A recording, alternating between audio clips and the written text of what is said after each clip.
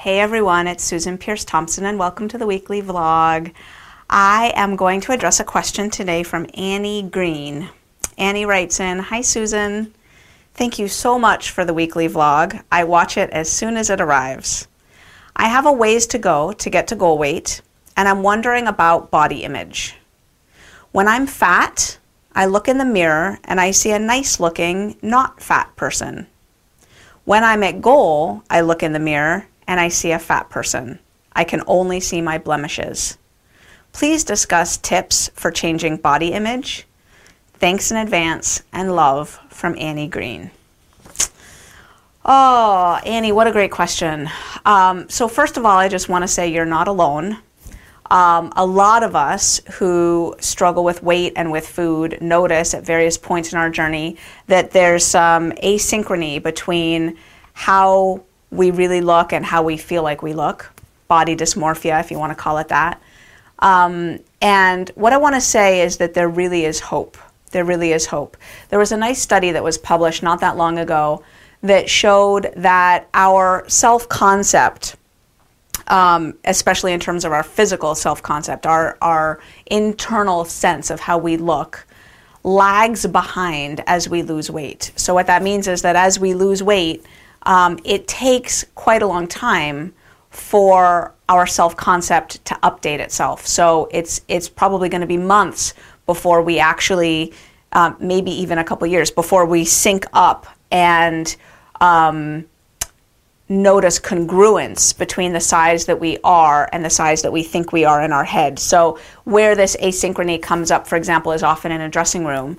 I experienced this for quite a long time. After I got to goal weight, I would get a pair of pants off a rack that I knew was in my size, my new size, which is size 4, and I would go into the dressing room to try on these pants, and as I would look down and I would see the circumference of the waist of these pants, everything in me said, there's no way those fit. They're not pulling up over my hips. All of a sudden, my legs and my hips felt like this big tree trunk, and these little pants were not going to fit up. And I would pull them up, and they would slide right on, and I would button them, and I would have this weird feeling of like, whose body am I living in? What is, like, those should not have fit. And it was it didn't feel like a top-down judgment, like I was like, you're fat. It really felt like a physical sense. You know, like when you're parking a car, you have a sense of how big the car is and whether you're about to hit the next car. My actual physical sense of my body was that those pants were not going to fit. And then they did. And that doesn't happen anymore. My sense of my body at some point over the last, umpty years has come into alignment with my physical body. So my sense of my body and my physical body are now pretty aligned. I can park my car in and out of seats and chairs and, the seat belts and pants and clothes, and it all sort of fits together. So I just wanted to say that give it time. Give it time. And in Bright Line Eating, we tend to lose our weight fast. And, that means we get down to goal weight and then, whoa, it takes a long time for the self-concept to kind of catch up. But it will catch up. So that's the first thing, is give it time. You mentioned sort of the reverse, though, that it kind of goes both ways. You're thin and you feel fat. You're fat and you feel thin. And one thing I wanted to mention is that doing the inner work, and we, of course, have a course for that in Bright Line Eating. It's called Bright Line Healing. And it's a 2-part course, part 1 and part 2. And doing the inner work really helps. The inner work, as we conceive of it in Bright Line Eating, is really a process of coming home to oneself, inside one's own body, coming home to the present moment, coming home to what's real and true. And if there's a lot of incongruence between how you look and how you think of your appearance, I think that's a signal, sort of an invitation, if you will, to doing the inner work. The idea being that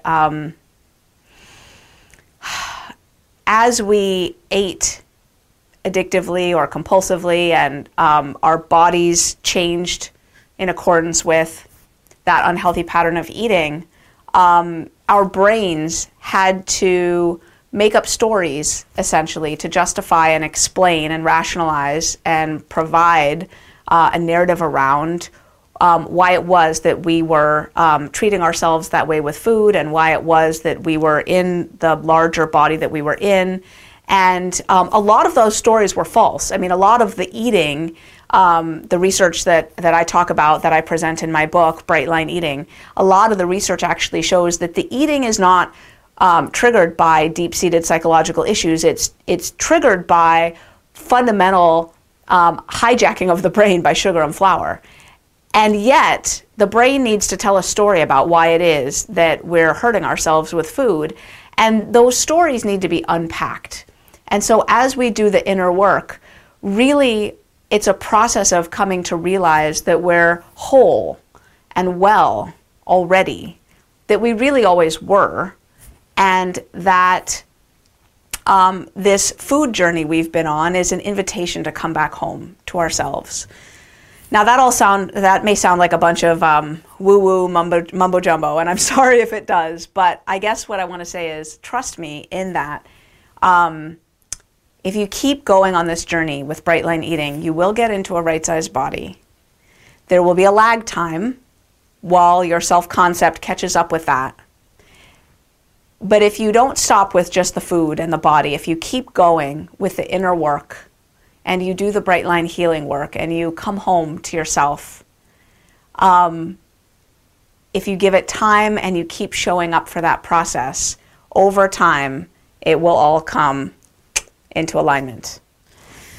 And it's a beautiful journey that we're on. I think those of us who struggle with food and with our bodies can use that struggle as a real catalyst for our most profound, most deep spiritual journey, our most deep coming home to self. So I think in a lot of ways we're lucky. We have a very clear pathway for our growth.